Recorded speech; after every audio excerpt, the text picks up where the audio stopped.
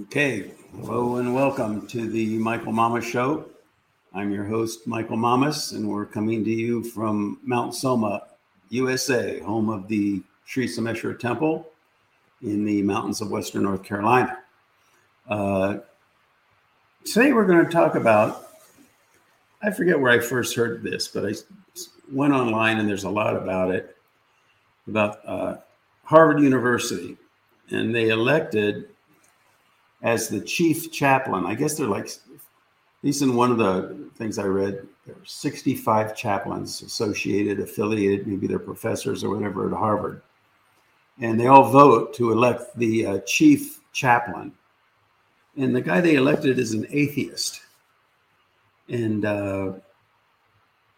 there's a lot I could say about that. I think the first thing I would say, well, first, obviously, it's not along the lines of my thinking, but at the same time, I have a certain amount of empathy for that. I can kind of understand it.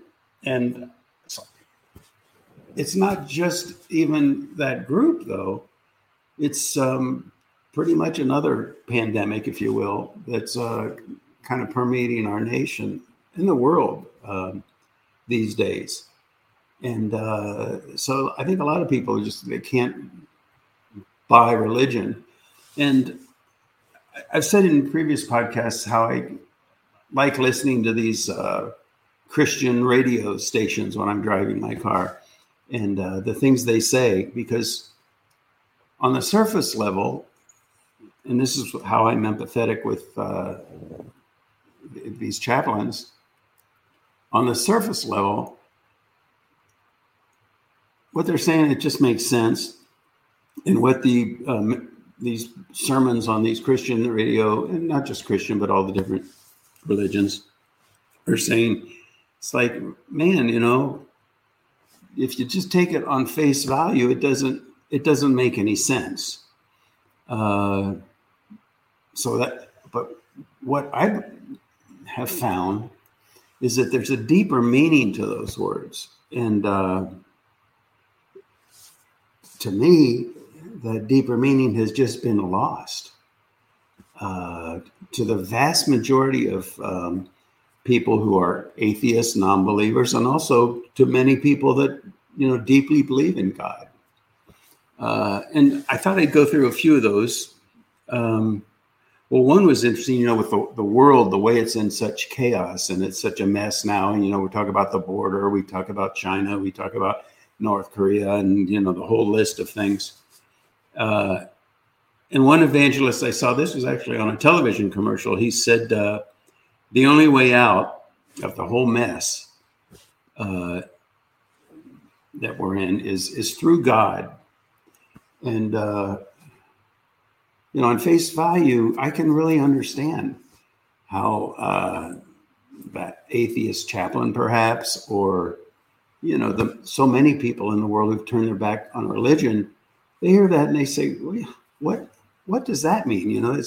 Is some guy named God there? And if we appeal to him, he'll fix the whole thing? Or, just what does it mean? And they just can't buy it. And I mean, on face value, I have a certain amount of empathy for that. I can understand that. But the thing is that what happened, I think, is that, well, first of all, until very recently, it made no sense, which I find interesting. It's because people just through feeling, they feel it in their heart that there's, a higher being or whatever you want to call it. And they're so devoted to that. I mean, they built these huge temples and labor to do it. So there's kind of like an inner knowing, even though there's no real ability to, explain it logically. So I think that's, what even these chaplains are missing is they don't see the human mind. That we have a right and a left brain. We are logical. And we also have deep feeling. We feel into things. We sense things. And really, our evolution, our growth, a big part of our growth is about the integration of the heart and the mind. And for a long time, the intellect kind of was a place that we just let it kind of go to sleep when we got religious or spiritual.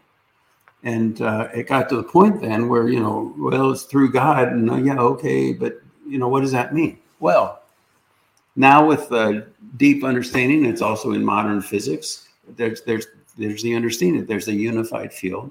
There's a basis for all existence. It's a source of all the intelligence, harmony, coherence that birthed this incredible universe. And it is the source of everything. It's the source of you. It's the source of me. It's that place deep inside our being where we're one with everything. And it's the source of all the intelligence and harmony that created and sustains this whole universe. And if we can tap into that level of our being, to whatever degree we can tap into that level of our being and let it well up through us and through all of humanity, coherence, harmony, all the problems in the world, we become more intelligent, we become wiser, and our actions become more responsible and more in harmony with nature. And what is that one thing? Well, from a objective perspective, as an object, it's the unified field. But that's not enough. I mean, objectively, what am I? I'm a bunch of protons, electrons, and neutrons. But that's not how you relate to me. It's true, but that's not how you relate to me, because what I really am is the personified correlate. And like that, there's a personified correlate to the unified field.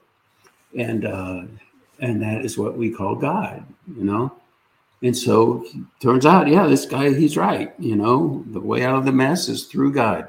If we could just bring more coherence and intelligence and harmony and wisdom into life of all the people, everything would just straighten out. And so many things. Like, for example, they talk about faith, have faith in God or have faith. Do you have faith? Do you believe in God? It's based on faith, belief, faith. I don't buy it. From the feeling level, the heart level, yeah, we can sense into that there's something there. But see, the heart and the mind work together and one supports the other. One also helps clarify any distortion in the other, any superstition that might creep in. And so when we start to have the ability to use the intellect, the mind, and integrate that with the feeling, we separate the wheat from the chaff. All the superstition and stuff melts away. And also, probably in this day and age, maybe even as importantly, is that we start to develop a rationale and understanding that makes sense, because we live in an age where things have to make sense. And just to say, well, I have faith, I mean, to a rigorously analytical, scientifically minded person, faith? I mean, are you kidding? You're going to have faith? You're just going to, because it almost implies blind faith. And it just doesn't work for people. So what we really need is, and it's so available, it's so radically available. I mean, this is what I teach in my classes. I mean, it's years I can lecture about this in perpetuity. There's so much knowledge, which is why I like the Vedic tradition, because there's certainly the feeling level and all about the personified aspects of God, but there's also a very incredibly rigorous scientific, if you will, understanding, reasonable understanding, logical understanding that all comes together into this unified whole that makes so much sense that now you get to the point where it's not based on faith. It's based on knowledge of that the heart has, and also knowledge that the mind has. And then so many things like trust in the Lord. What does that mean? Trust in the Lord? The Lord will take care of me or whatever. Well, now we understand that there's that deeper level of intelligence and harmony and coherence and wisdom. And by trust in that, we mean we can rest into that. We can rely upon that. We can find that within our own being. And that sorts out so much. It provides us with the intelligence, the wisdom, and all like that. And then there's other things like eye for an eye. on one level, it's like eye for an eye. Are you kidding? What does that mean? But the deeper understanding of that is this idea of karma, this idea of cause and effect. For every action, there's an equal but opposite reaction. That's just basic physics, and that's a law of nature. And if you want to speak in terms of God, it's God's will is that He created this universe that's a causal universe. For reaction, there's an equal but opposite reaction, an eye for an eye. But there's also, the other facet of that, and this comes right out of Heisenberg's uncertainty principle in physics, that there is free will, and free will can affect that. And the more you're in line with that deeper level of being, that source of harmony and coherence, that one thing that's a source of everything, that is a field of infinite possibility, of freedom, infinite freedom. And so now, there's cause and effect, eye for an eye, but there's also free will. And those two things are like two aspects of God's will, you see? So then things start to make sense. The whole idea of being born again. Well, we can understand being born again on different levels. Are we born again because we have an emotional upheaval? Or what does born again really mean? Well, in the Vedic tradition, there's this temple I went to in the Himalayas. It's called Jageshwara, and there's like 108 temples there, I guess, and small, but all together in a cluster like. And I went into not all of them, but a number of them. And the idea then is that there are 108 different awakenings, levels of awakening to what? To your true nature, which is what? Divine nature, which is what? Unified field, which is what? God. That's what it means. God dwells within. We're all one with God, you see? And it's physics. But to relate to it as physics again, only is not good, because the personified value is what really gives it meaning. They asked Einstein, can you explain a sunrise in terms of pure physics? He says, yes, you can, but if you do, it loses its meaning. But nevertheless, to understand the physics deepens our understanding, particularly when we start talking about things like the unified field. Is Jesus the only way? Well, that's another one. What does that mean? Jesus is the only way? You mean before Jesus was born, nobody went to heaven?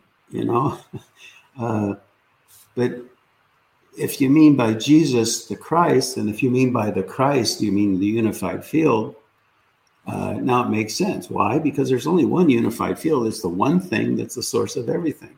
And it's the only way of awakening to your deeper nature. So again, we start to get an understanding so that it's not like, well, if you're not this denomination or whatever of this religion or that, then, you're out of luck. No, it's understanding the deeper mechanics that underlies all these different religions. And there's so much like that. And once you get onto, the basic premise of this, the basic understanding of this, and start working with it.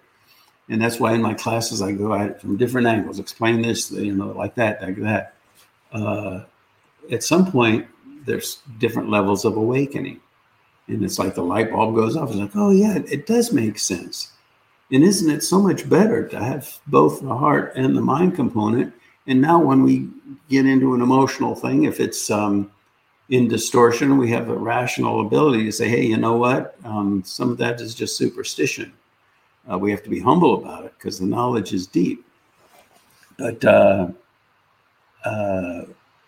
there is an understanding that's there. They talk about Christ, and if you look at language, they talk about Krishna. Christ and Krishna, from a linguistic perspective, are both derived from the same thing. And Jesus, it's actually quite beautiful. Lord Jesus, in the New Testament was all written in ancient Greek originally. And Jesus means, in ancient Greek, it means the healer. Now, isn't that interesting? Because we're not just talking about healing, a cut. We're talking about healing of the awareness, healing of one's being, healing on all levels of one's existence. And what heals that? Waking into your own true nature, waking into that source of the coherence and harmony, what in the Vedic tradition they would call Bala, life force, and allowing that life force to well up in greater levels of purity. And that's what heals. I think I mentioned in one of my podcasts that I had a good friend, a Chinese doctor. He was famous. He was old at the time he's passed away, but he once said to me, "I don't deal with disease." He said, "I deal with health, bring out more health." And that's what a healer is, and that's what the Christ is. It's that level that is the source of all health. Now, I've talked about the phase transition, and that we're in a time of phase transition from an age of, just look what's going on in the world, all the conflict and terrible things. And we're in that period of transition now into a golden age, an age of wisdom, you see. And I think a lot of people kind of focusing these days, understandably, on, the border or, China or the virus or, all these current event things that are just seem so, how are we going to sort this out and what's going to happen to our world? But the transition is going to happen everywhere. It's a phase transition to a golden age. And I've talked about how when you take water and you cool it down, once it gets to 32 degrees, as it cools down, it gets more coherent, the molecules and everything. And then at 32 degrees, once it gets colder and it transitions into ice, it becomes crystalline, which is a lot of coherence in its structure. But there's a period right at that transition moment. It's called a phase transition, where it goes from water to ice. It's a period of tremendous chaos. That's where we are now. And I don't think you have to be a nuclear physicist to figure that out. Just watch the news. We are in a period of ridiculous chaos, really. But if we have a deeper understanding, if we can take a look back, it's a phase transition that permeates everything, including spirituality, including religion. The head chaplain, the chief chaplain of Harvard University is an atheist. I mean, I think I explained how I understand that and how I get it, but my goodness, that's right up there. Well, I don't know if I want to. I was going to say that's right up there with God is dead. Are you kidding me? That's like saying, the unified field is the stuff the universe is made out of. It's, and even if you look at the manifestation of existence from the perspective of modern physics, it dwells beyond space, beyond time. In that sense, it's eternal. And so the idea that it could even die is just ridiculous, But again, we need a deeper understanding of these things. And in that way, it starts to make sense, And then they talk about, actually, there's a cute quote that I got out of the Bible I kind of liked, Mark 10:15. Verily I say unto you, whosoever shall not receive the kingdom of God as a little child, he shall not enter therein. What does that mean? A little child? Are we supposed to be like, no, what that means is that, when you think of children, then one reason we just love them, little babies, and so they're completely unprogrammed. They're completely not identified with this perspective or that perspective. And that's in a state of where you're really one with God. What are you one with? You're one with that source of all perspectives. That source that's open. That source aligns with a perspective, not because they've been indoctrinated into that perspective, but because on a feeling level, from a level of wisdom, from a level of intelligence, it's the perspective that best serves the moment. That's what it means to be as a little child, you see?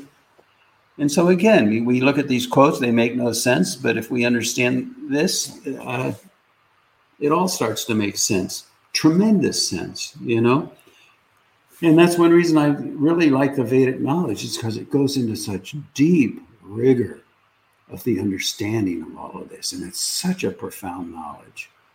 handed down from the rishis, fabulous. It provides a rational understanding, but it also makes the heart sing, So this idea, once you get onto this, then this idea of, do you believe in God or are you an atheist? Do you believe in God? Well, at one point, once the understanding becomes deep enough and rigorous enough and complete enough, not just the heart feeling, but also the mind, the intellectual understanding, that question, do you believe in God? I mean, that's like saying, do you believe in arithmetic? I mean, arithmetic just is. I mean, it's just, it's an understanding. It's not something based on faith, It's perfectly logical and irrefutable. 2 + 2 = 4. You believe in 2 + 2 = 4? I mean, come on. And so it becomes like that. So in one sense, then, we could say that spirituality, religion, faith in God, if you will, starts to become a matter of how clearly you can articulate the underlying mechanics of the whole thing, the mechanics of creation, you see? And then so many questions that people have, the answers just start to fall in your lap, not based on faith, but it's just reasonable, And see, that's why I built Mount Soma. That's why we're building Mount Soma. There's a technology, and it's technology. Prayer, you could say, is a technology. But there are different levels of prayer. And it has the function to do with how fully integrated prayer is, not just with the heart, but also with the mechanics of creation. And that's where this whole thing about, mantras and yajnas and pujas and meditation and all these things, it's just completely consistent, but just offers a deeper understanding of the actual mechanic of prayer. And as the mechanic becomes more in harmony with the nature of life and the nature of existence, it becomes more powerful. And I call it Brahmamaya. Vishwakarma, the architecture of the universe.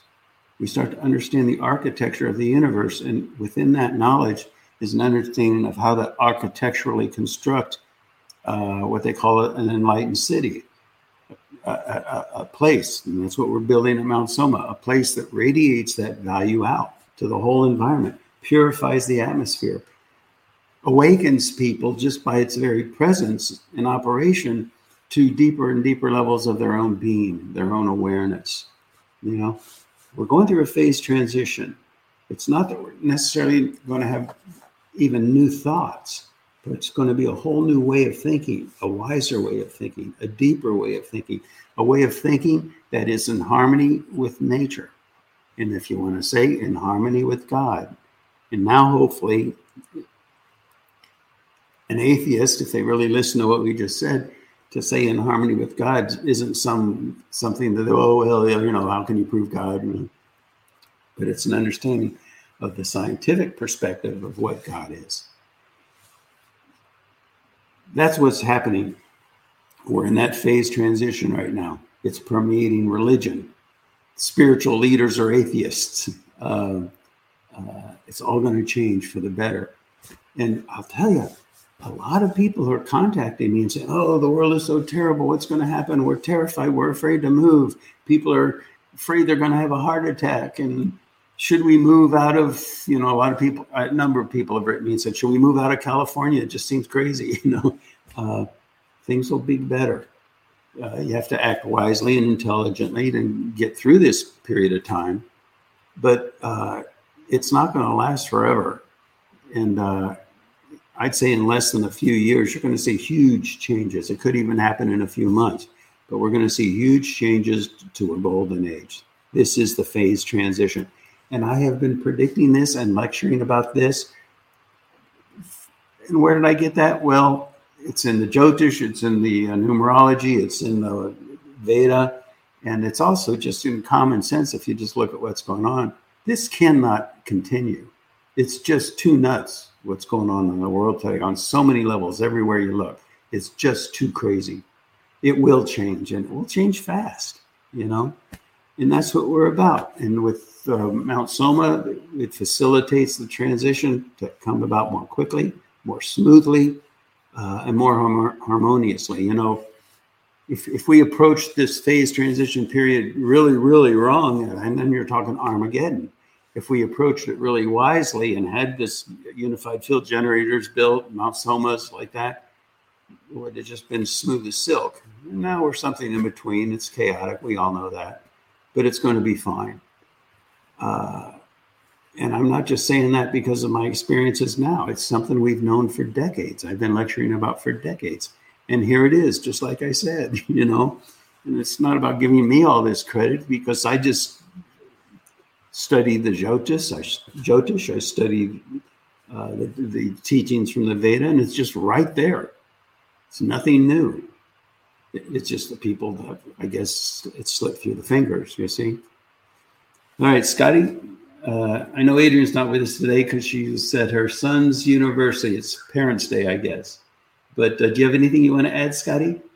No, I think you did a good job of covering it. Yeah, I think we pretty much covered it, they talk about, I guess, these atheist chaplains or whatever talk about moral fiber. And they teach more about moral fiber and morality than, religion. Well, where does moral fiber come from? It comes from resting into the divinity in your own being, that source of infinite harmony and wisdom. That's the source of morality, All right, I guess that does it then. If there's nothing else, Scotty, we will close for today, and we'll talk with you all again next week. Thanks for listening.